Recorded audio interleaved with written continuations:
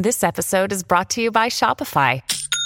Forget the frustration of picking commerce platforms when you switch your business to Shopify, the global commerce platform that supercharges your selling wherever you sell. With Shopify, you'll harness the same intuitive features, trusted apps, and powerful analytics used by the world's leading brands. Sign up today for your $1 per month trial period at shopify.com/tech, all lowercase. That's shopify.com/tech. This episode is brought to you by Visit Williamsburg. In Williamsburg, Virginia, there's never too much of a good thing. Whether you're a foodie, a golfer, a history buff, a shopaholic, an outdoor enthusiast, or a thrill seeker, you'll find what you came for here and more. So ask yourself, what is it you want? Discover Williamsburg and plan your trip at visitwilliamsburg.com. Another day is here, and you're ready for it. What to wear? Check. Breakfast, lunch, and dinner? Check. Planning for what's next and how to save for it? That's where Bank of America can help. For your financial to-dos, Bank of America has experts ready to help get you closer to your goals. Get started at one of our local financial centers or 24/7 in our mobile banking app. Find a location near you at bankofamerica.com/talktous. What would you like the power to do? Mobile banking requires downloading the app and is only available for select devices. Message and data rates may apply. Bank of America N.A., member FDIC. Welcome to the New Books Network. Welcome back to New Books in Chinese Studies. My name is Sarah Bramau Ramos, and I am one of the hosts on the channel. And I'm here today with Kaijun Chen to talk about his new book, Porcelain for the Emperor, Manufacture and Technology in Qing, China. Welcome to New Books, Kaijun, and thank you so much for taking the time to talk with me today. Hi, Sarah. Thank you very much for the invitation. Of course. So why don't we start at the beginning with your beginning? How did you come to work on Qing, China? I was trained as a literary specialist and linguist back in Fudan University in Shanghai, and I had abroad training in humanities disciplines and went on to study in France. I was fascinated with the early modern period in general, Enlightenment, industrialization, and I was triggered by the Jesuits missionaries' work in China. I was thinking, so many interesting things are going on in Europe and between 16th to 18th century. What was going on in China? And the one window through which I looked at it is Jesuits missionaries' work, description of China, and this is how I gradually get very interested in China and the Qing dynasty per se. The serious engagement started only in graduate school. So I was debating whether to work on literary projects or historical ones. But I always know that I want to include material culture and decorative art or painting in my work. So I end up working on a project. Maybe we can categorize it as cultural history. And I wanted to work on some period where the cultural agents were not entirely literati scholar official, meaning that there are some other people who played a very important role in shaping the landscape of culture and technology. Then I end up focusing on Qing, and also there's the dynasty where we are exposed to the new language, the Manchu, and I'm always very curious about the perspectives that a new language can open, and so I pick up Qing to focus on, and which is a very special historical period of time in terms of the institutional framework and the epistemology and so on and so forth, and also it's a critical moment of transition from the pre-modern to the modern period. And this is how I came to this field. Great. And I think there's so much of what you just outlined is actually, in the book itself. So thank you for laying that out, right? The material culture, cultural history, other people being involved in shaping culture and technology, Manchu, new language. I think these are all things we're going to come back to as we dive up deeper into your book. So your book, Porcelain for the Emperor, looks at how the emperor got his porcelain. It focuses on the production of ceramic ware at the Imperial Porcelain Manufactory.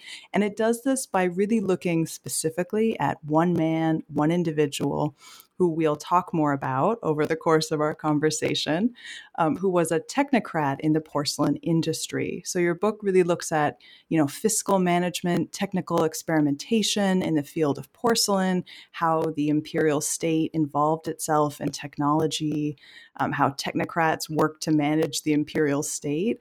And it really is a beautiful combination of the study of material culture and literature with art history and technology.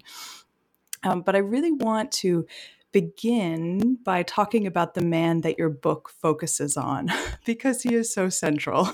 So, Kaijun, could you introduce him to listeners? Who is the central figure, the hero of your book, and what do we need to know about him? Yes. So the guide and like in the book is Tang Ying, who lived in the period spanning between late 17th century to mid 18th century, and in one word, his most important work was the supervisor of the imperial porcelain manufactory in the second quarter of the 18th century. If we go to any major museums, British Museum, Met, and the Louvre, and we encounter big Chinese porcelains. And then there's a high chance that those large polychrome spectacular porcelain was manufactured under the supervision of this man. And I think this is an interesting person who combines various kinds of skills, a polymath. And I've been always fascinated with polymaths. You're connected to my interest in pre-modern polymaths, early modern polymaths in the world, especially in Europe, Leibniz, Spinoza, and all these people. They are Renaissance men. But when we call them polymaths, we take an ethic perspective. The kind of skill sets that they combine in their work might be entirely natural and intuitive for them within their institutional framework, right? So, and this is also how I approach Tang Ying, this supervisor of ceramic factories. He is also a poet and a major playwright, and actually transforming the regional theater into a kind of court and literary related genre, and also involved in other kinds of administrative work. So I decided to use him as a guide and to connect various aspects of the statecraft of the Qing Empire, from the special Manchu Institute to the fiscal management and the efficient and design system that connects the regional and the court and the mobilization of local resources and skills. And it turns out that this person is a very useful guide. But I didn't intend to write a biography. That's very often, the early interlocutors asked, "Are you trying to write a biography?" And in a sense, of course, it is focusing on one person, but we can use one figure to talk about various aspects and of history. I'm very inspired by Wittgenstein's Vienna and Pamela Smith's work on the Johann Beche and then Tony Grafton's work on Alberti. So they all use a kind of figure at the center, but talk about various disciplines of knowledge production and artistic creation. Yeah. And he's certainly a great guide in that sense, because he is involved with so much. Even though this is definitely, and it did not read as a biography, it definitely isn't. That's not at all what I think you're doing here. And that doesn't read like that in the slightest. But I'm curious as to how you came across Tang Ying, because he is, as you say, involved in so much. Did you first encounter him through his plays or his poetry, or did you go to a museum, look at the porcelain, and start to realize, wait a minute, I've seen that name before? How did you come across him in your research?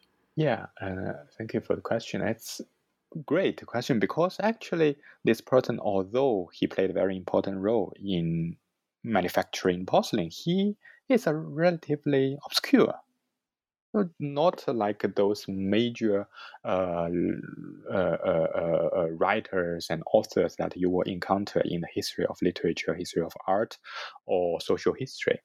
And I encountered him first, actually, I think, in Jonathan Spence's book. Without remembering that, after I, finished my dissertation and look back, and Jonathan Spence mentioned that, and in his study of the Cao Ying, the bond servant, the bond servant, the commissioner of textile manufacture. I think he mentioned the bond servant and the commissioner of jade production, the Gao family, and then referred to Tang Ying. And again, in another very foundational work on the imperial household department, wrote by Taubert. And I think he also mentioned Tang Ying bypassing, because ceramic manufacture is a very important kind of field. But who was the major supervisor, right? And then that's Tang Ying. And that's how I first noticed this person. And I've always been interested in decorative art and material culture. So, porcelain, bronze, these are the options. So I look at porcelain. Yeah, they cannot avoid the chief supervisor designer. And but what made me decide to work on this is I discovered that he wrote 17 plays, who is also a major literary figure, and I thought about other literary figures who has their hands on material culture, but none of them were as deeply involved in manufacture and in making decorative art as Tang Ying does. Mm-hmm. And it certainly seems that, for someone who's looking for a project, and, a project that will turn into a book, it definitely seems like he left I don't want to say unusually large, but a considerable volume of works that he wrote, of plays, of poetry, of archival, journals, all of these things that just made for such a rich study of him.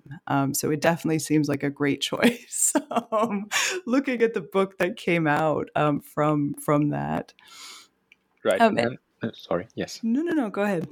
Yeah, I think his corpus is appropriate, like size-wise, and he has his individual anthology. There are several other imperial supervisors, but they didn't leave a corpus like he does.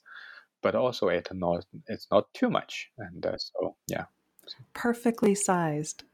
We've been talking about all the different things that Tang Ying was, And you mentioned in your book that he's also, an example of a technocrat. And as you say in the book, technocrat, and I'm quoting here, technocrat is used in this book to indicate a combination of technological specialization and managerial responsibility, as well as acknowledging the difference between Bannerman elites in this position and Chinese bureaucrats of Han ethnicity. So there's a lot here and a lot that's very specific to the Qing about this. But could you, for listeners who might not be familiar with the term, could you unpack this a little bit? What is a technocrat and what makes them so special? Yes, of course. Yes, I use this term based on its more like etymological sense. So the combination of techno and crat management. So the kind of governmental officials who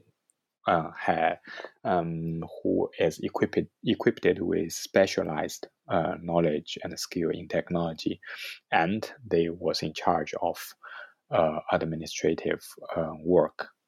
And not using this term to refer to like early 20th century engineers or Russian or Soviet although I think in the long run, actually, this term can put this project in conversation with more modern cadre, right? We call them those people who combine technical specialized knowledge and administrative political power.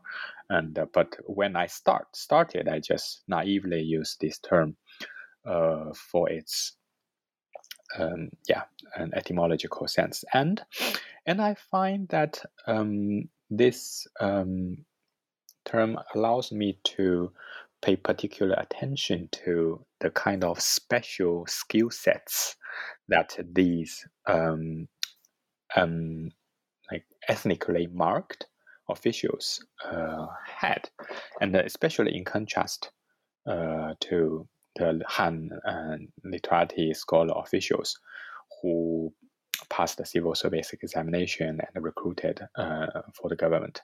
But these technocrats and usually they are bannermen. Basically, they are bannermen. Not all of them they are bound servants and the boy, but a lot of them they are, and a lot of them they were employed in very Manchu and Qing bureaus or institutes like the Imperial Household Department, like the Li Fan Yuan, and that kind of exclude Han ethnic Han Chinese as employees, and so I kind of focus on the Imperial Household Department, and these technocrats are quite special in terms of their ethnical background. They were registered as bannermen, right, in the genealogy. Although ethnicity is a complex issue, but they are recorded in the genealogy as bannermen. That's also the education, the early training are special and different. Usually, it's more hands-on than the traditional, philological and text-based training, and focusing on writing and the interpretation of Confucian classics. But these people very often had a martial background, started as bodyguards and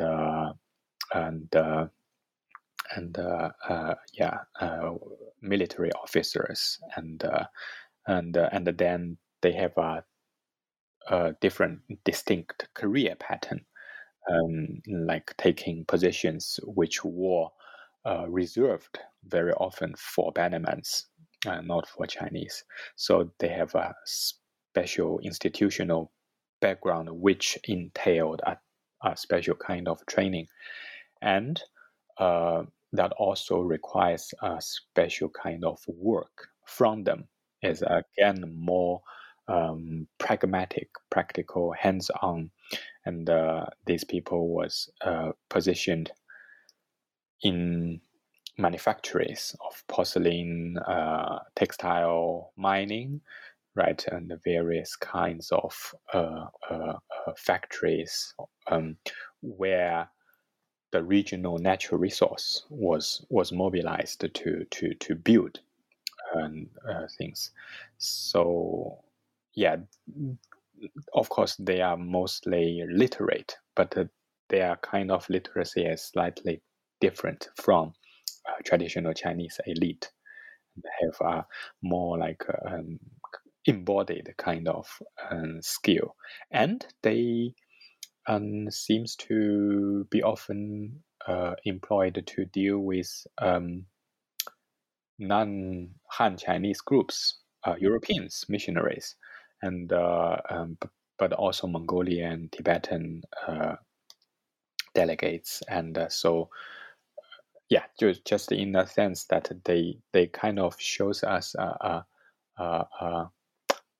alternative landscape of knowledge production, and to some extent, yeah. Absolutely. And as you were speaking there about, knowledge of knowledge production and a different landscape, I think that really comes through most clearly in the book when you're talking about the technocratic approach that these technocrats use. And you've mentioned some of it, some of the qualities of this approach already, very hands-on, practical. And we see this in a few different ways in the book. We see you showing, Tang Ying's archivist disposition, where we see him, compiling what seem to be vast amounts of paperwork about funding and materials and production methods and, things like that. You talk about and you look in the book at his, quasi-ethnographic methods. And, that looks like direct observation and descriptions of regional, local people. There's so much in your book that is really about knowledge making and knowledge gathering. And of course, then the question comes in, how does that relate to the Qing Empire and running the Qing Empire? So I'm wondering if you could speak directly to that connection where, how or is Tang Ying contributing to empire building and running the empire? And if so, how? Yes.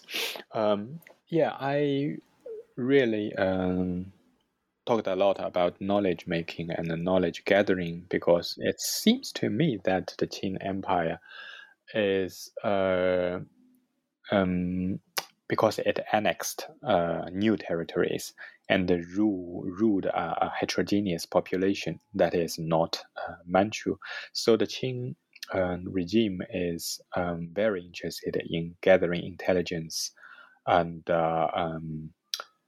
putting the regional knowledges in order, and basically an empire that is very knowledge driven or intelligence driven, and especially it is late, and then there are a huge amount of accumulated information and knowledge before it, and as a newcomer into this, facing this daunting amount of cultural heritage, but also facing kind of new information that exposure to Europe and Southern Asia and other parts of the world that provided. So I think the production and organization of knowledge was very important for the Qing rulership, and the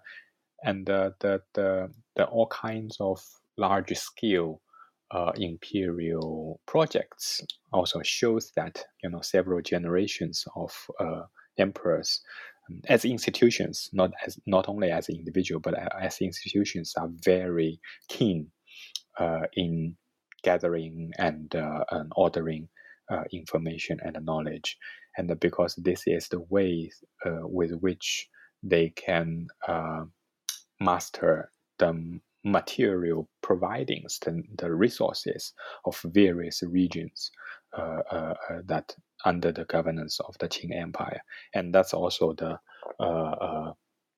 way in which they can mobilize various kinds of regional skills to strengthen the empire. So in the case of Tang Ying, although he was producing, some aesthetic products, but the process and the procedures, the mechanisms with which he is working and he is producing, and I think represents very well the logistic exercise and of the apparatus and of the court, and in that sense we can see that the Tang Ying's supervision of ceramic production shows us how the regional resource was extracted, how the technological knowledge was codified, that how it was written down and transferred right from the region to the court within a certain kind of rhetorical frame, and how the imperial regulation was applied and first disseminated to the local society and then applied in concrete production. How the emperors or prince was able to impose their regulation through these technocrats, and ultimately ceramic project, like other decorative project, is contributing to an imperial image. So which I think is still a crucial part of empire building, that the central powers was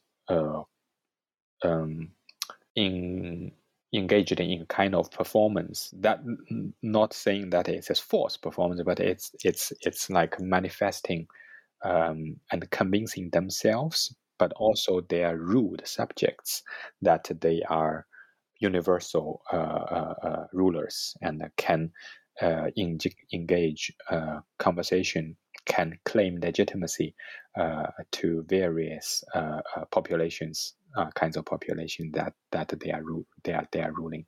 Mm-hmm. Absolutely. I think it's a great, point that you made there about, the porcelain deer specifically were not tools of empire, or, what was the other one? The porcelain seashells were not specifically, military tools, but the knowledge to produce them, the fact that they exist represents the end result of this knowledge gathering.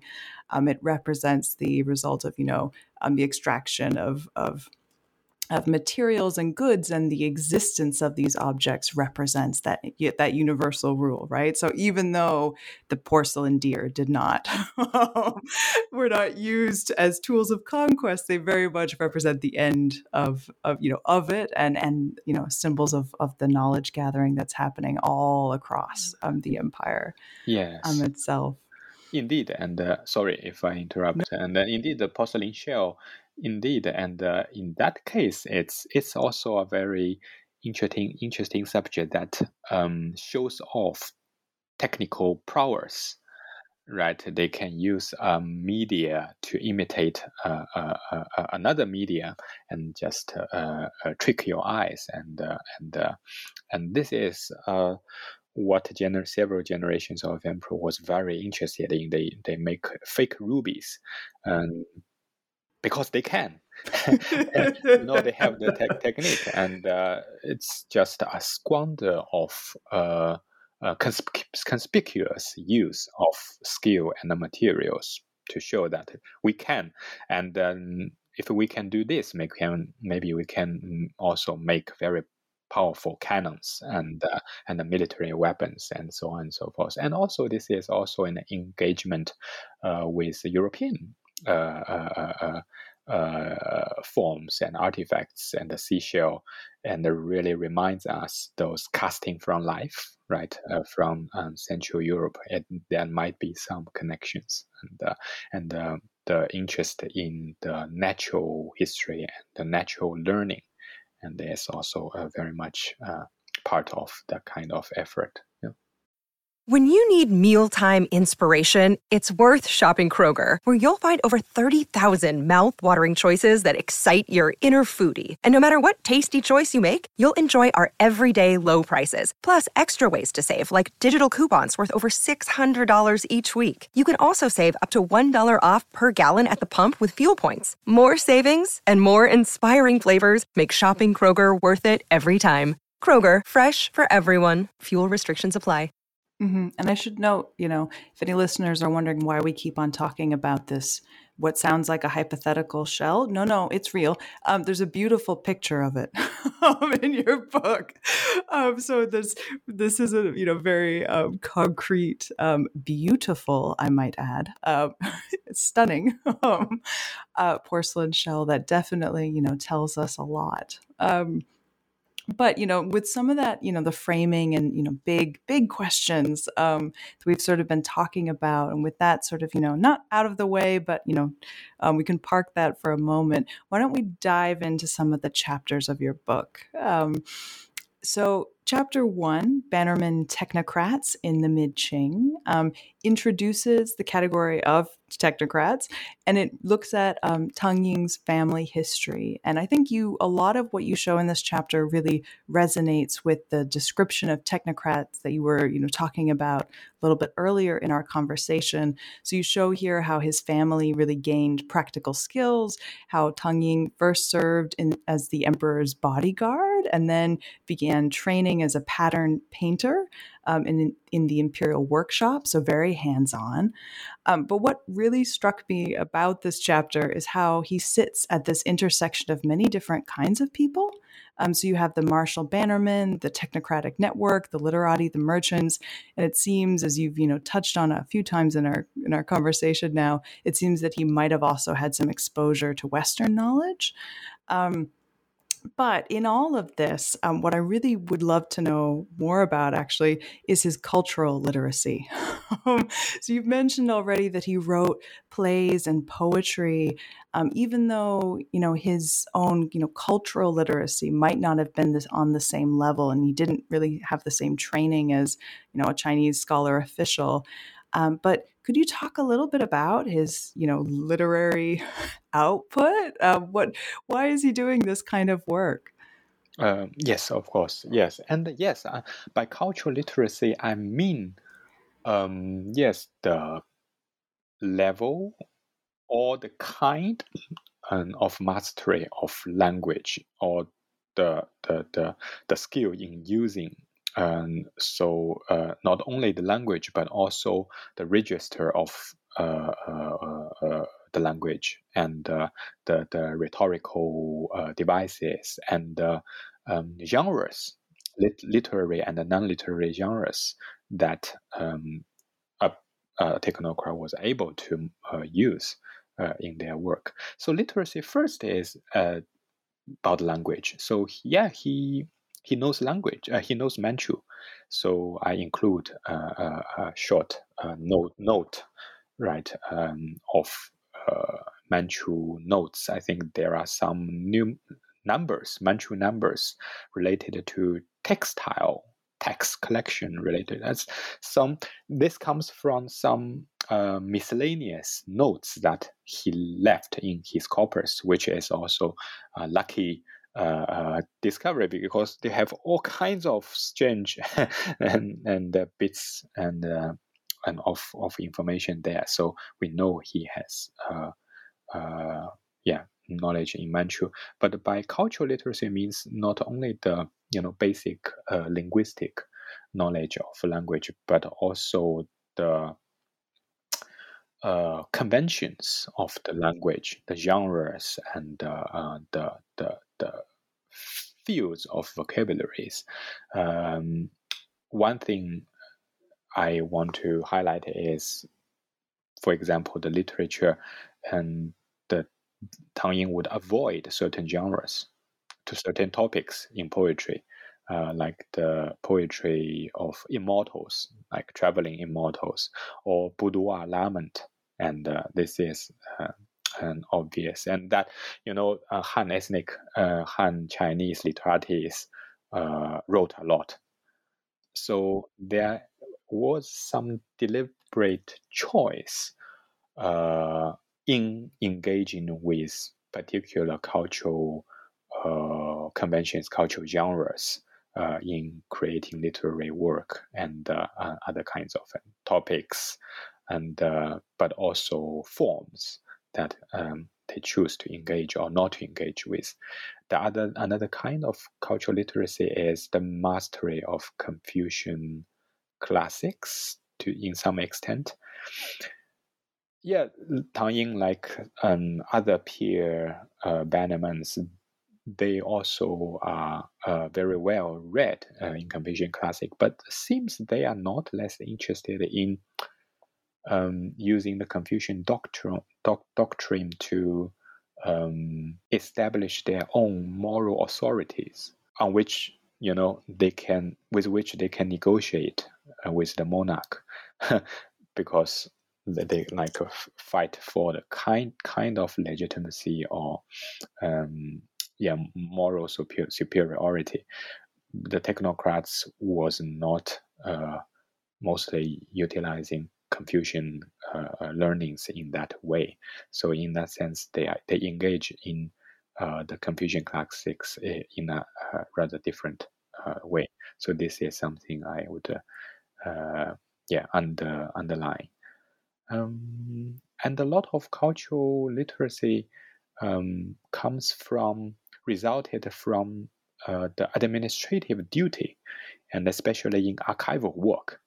So in order to churn out that amount of paper trails, and you must follow the formulas and adapt those formulaic languages, and which can become very technical if we ever try to read a memorial, and you really need to have to understand the structure, to parse, and the registers of language, how to address and peers and superiors and subordinates, and another aspects are the specific technological fields that he is involved with. So that gives him special vocabularies and experience, and of both materials and the local society, because he was working on porcelain, and it's very region specific. So, and he wrote a lot about the region and the landscape and the people. And but it's interesting that he separate these writing. He does not mention his ceramic work in his literary writing, like in his poetry or drama. I from early on, originally I was expecting to find and some connection between his theatrical work and his porcelain design right in the play, and he refers to seldom, almost never. But there's one auto-fictional, autobiographical kind of reference in one play, but very, very. So the kind of segregated mentality when he produced these works. Yeah. Mm-hmm. The one poem that's coming to my mind, and I really need to go back and double check, I seem to recall a poem that he wrote. It's in your book, I should note.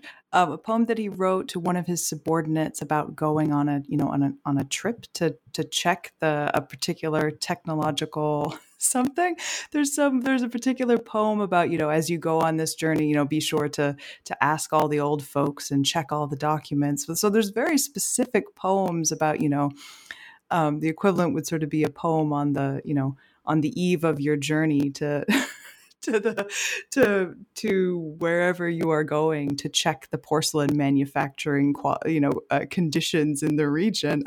So there are, as you were talking about, the types of poems he's writing are very different. They're not boudoir poems. They are a little bit more dare I say, specific, but they're very much informed by the practical and the hands-on, as you were talking about.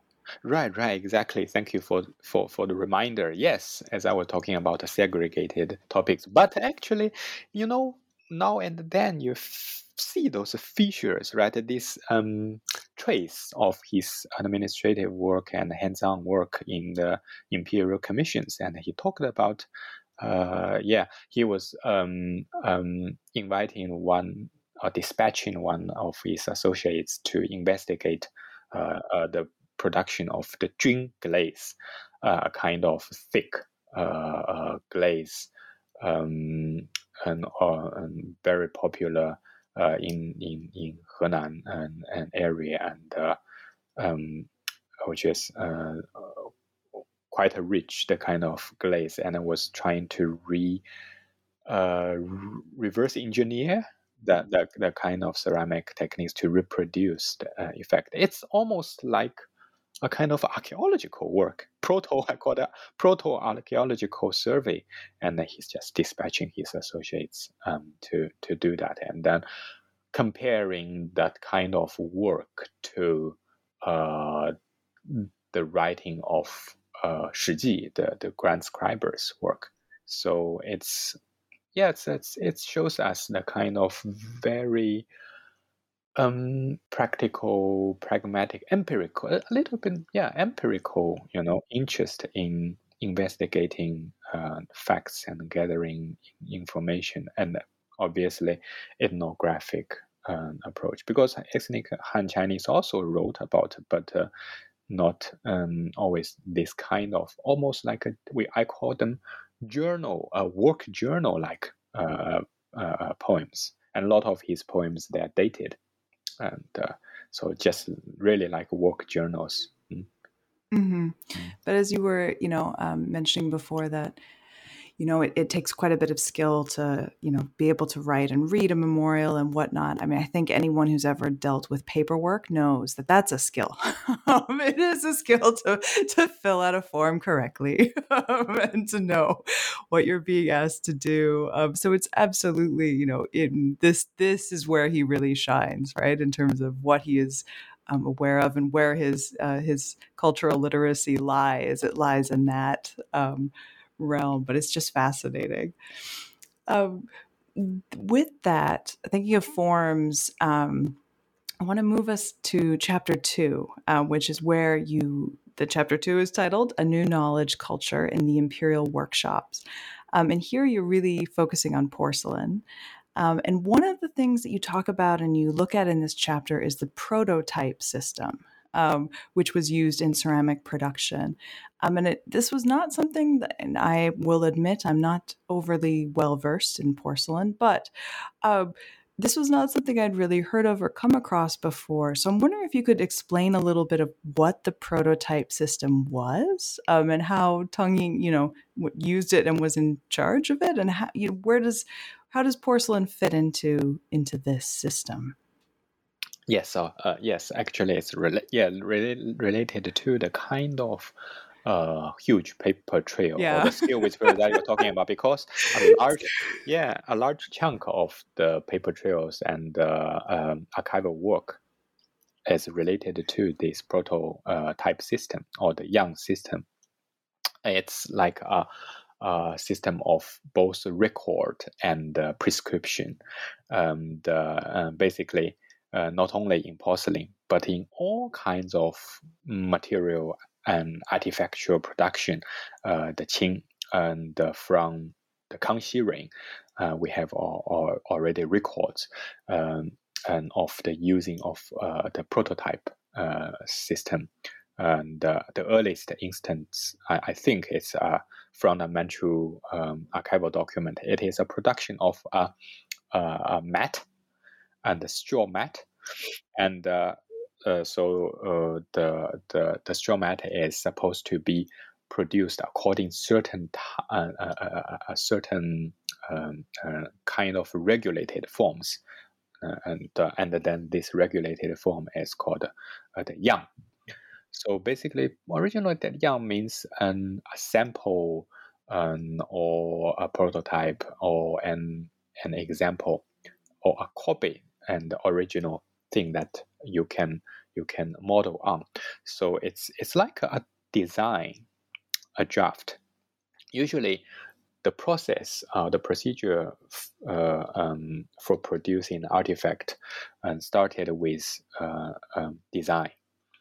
And so certain eunuchs or around runners will carry out samples from the imperial vaults, often from the imperial household department, and they will order some design drafts or prototype to be made, copying these samples, and they are called the yang.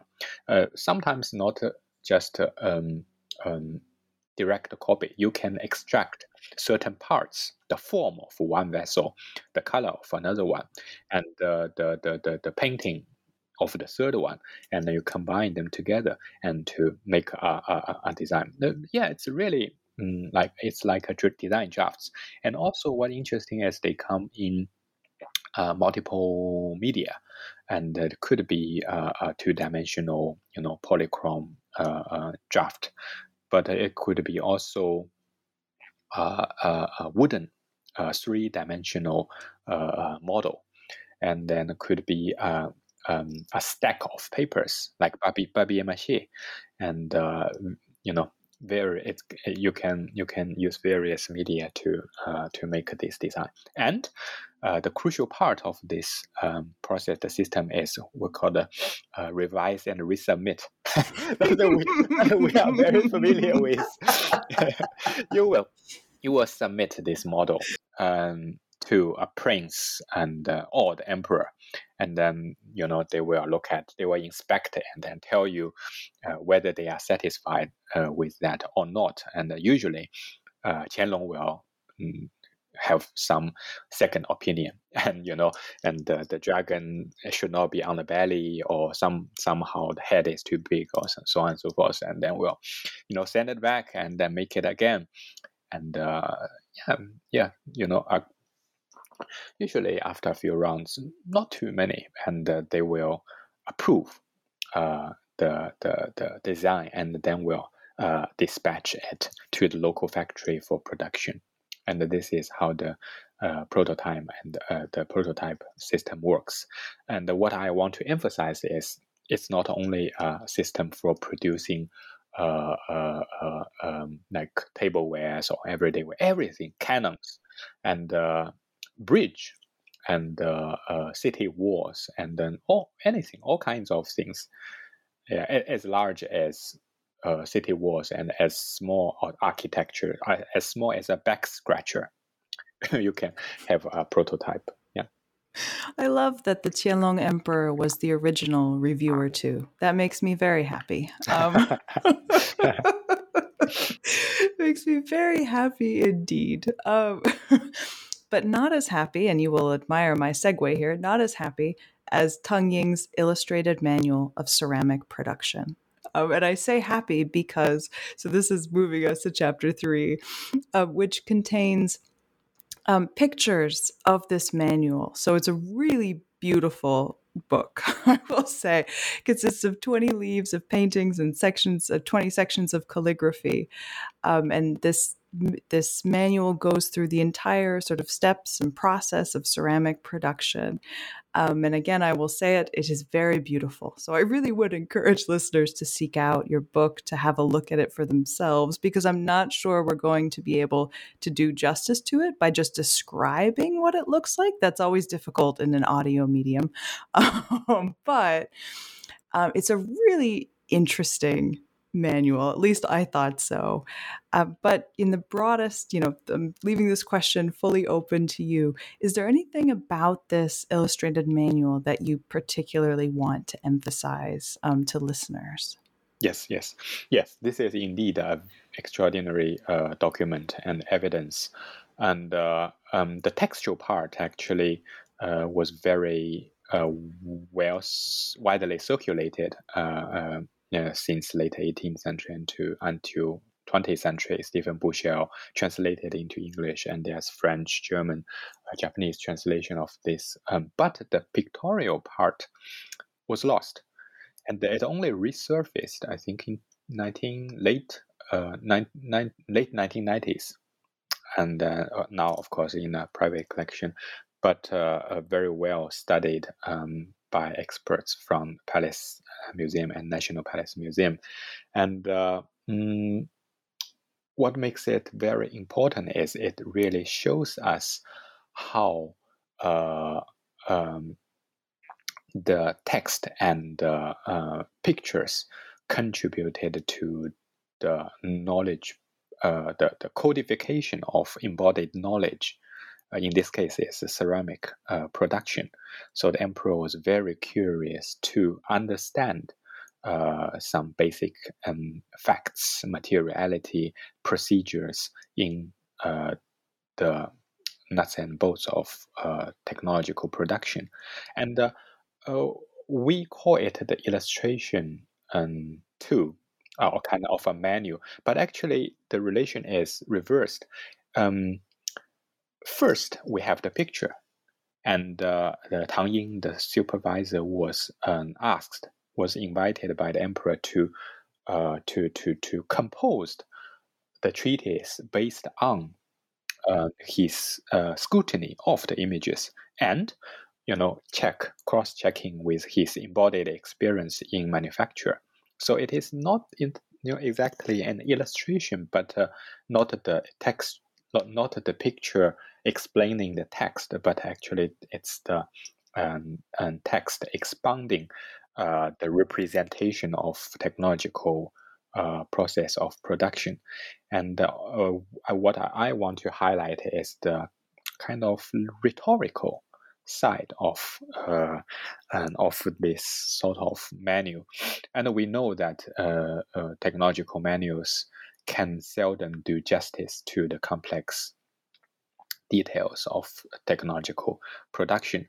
But what information you select to highlight, what you select to drop, reveals the kind of very often political agenda and what you really want to do with this sort of conversion of knowledge, like codifying embodied knowledge into picture and texts, and how the text and the image interact in responding, in representing the embodied skill is really interesting in these treatises. And then yes, sometimes the text will directly refer to the lacuna in the picture, that something is not represented, is not depicted, because Tang Ying knows the procedure and he will point that to you. And sometimes the description or the entry, the treatise will follow a certain order,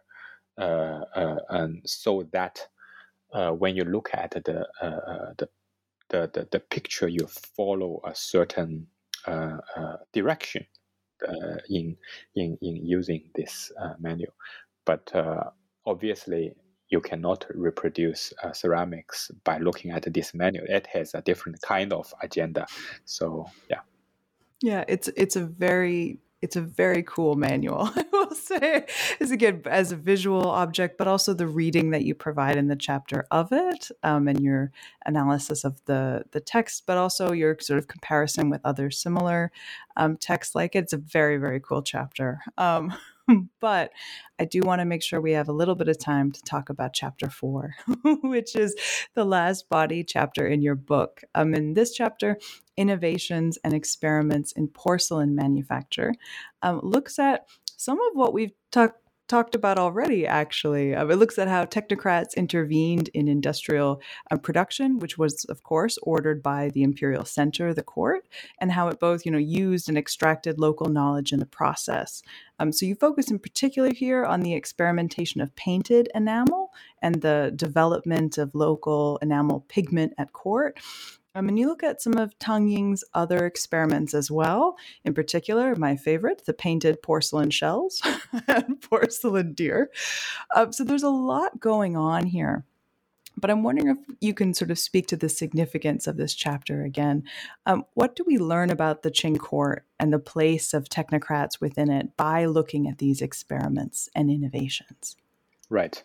Yes, I think the significance of this chapter, by looking at the experiments or so-called innovations, because a lot of, the current discussion on the innovation with a big I or small I. And this chapter really shows us how the Qing court stimulated or spurred or entailed the novel engagement with materials and regional resources, and but also regulated and constrained, and so by deploying these technocrats. So both sides, the experiments that they carried out really explored potential of local minerals, like in my case, the clay, the pigments, in order to fulfill sometimes difficult demand of the court, because the court, they were exposed to very interesting brand new forms, brought from Europe, like the painted enamels. They want to make that kind of pattern and forms, sometimes in order to achieve particular aesthetic or artistic forms. You need to have technical innovation and experiments, and this is an interesting intersection between art and technology. You need to experiment with new pigments and make indigenous pigments once the imported ones, they are exhausted, and then not so much left, but also to show off the technical prowess and the kind of emulative intention going on there, because we are a technological powerful regime that can rival this. We can make enamel. And another side, another significance for looking at the experiments and how actual porcelain was made is to really see the attempt to systemize the work that the Qing court was trying to do it through the work of technocrats, and they were mediating between the regional factories and the court, and deploying the paper trail and it's not only paper trail, right? It is multimedia trail of work, documenting while designing and projecting and planning, and so this level of systemization is quite impressive. And although there's always difficulty, and as you meet failures and a lot of moving parts and the expiration date of certain objects and the defect products and the accidents in productions, but all of this shows us the attempt to put everything in order and use various sorts of devices, like the classic of 10,000 characters was used systematically for keep recording, to counting these objects, counting the experiments, sometimes of that. So I think this chapter shows us how the products was actually made, and regarding the deer and the shell, and it really shows us their attempt to engage unprecedented forms. And the deer is hard to produce because it may crack very easily because of this topological form. It really reminds me actually the German Meissen porcelain, right? The sculptor Kandler was very famous for making those large, huge animal figures like eagles and deers, and they are very hard to make because the porcelain shrink. They change their forms when you fire them, and then it's easy to just ruin a piece. So this part shows us the experiments with the materials and the control. In a sense that the court or the imperial regime was trying to control the nature, not only the population but the nature, and through the hands of technocrats and of course the craftsmen who were actually working on this. Tang Ying is very busy in this chapter. I will say he's got a lot going on.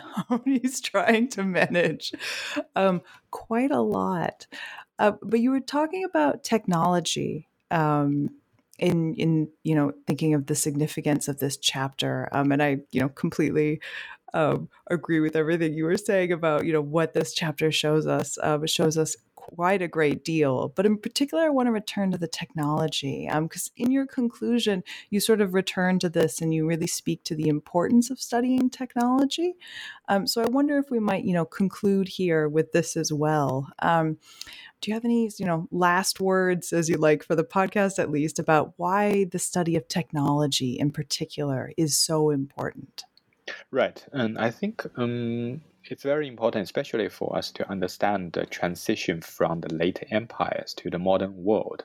Well, modern world for us, obviously, I'm kind of retrospectively project, this interest in technology to the early modern world. But I do think that, different from the technique, the technology, the logos, refers to a kind of effort in systemization and abstraction, and extracting the form, the design patterns from actual work, and transpose it to another medium, and then exercising control, systematic control over the process.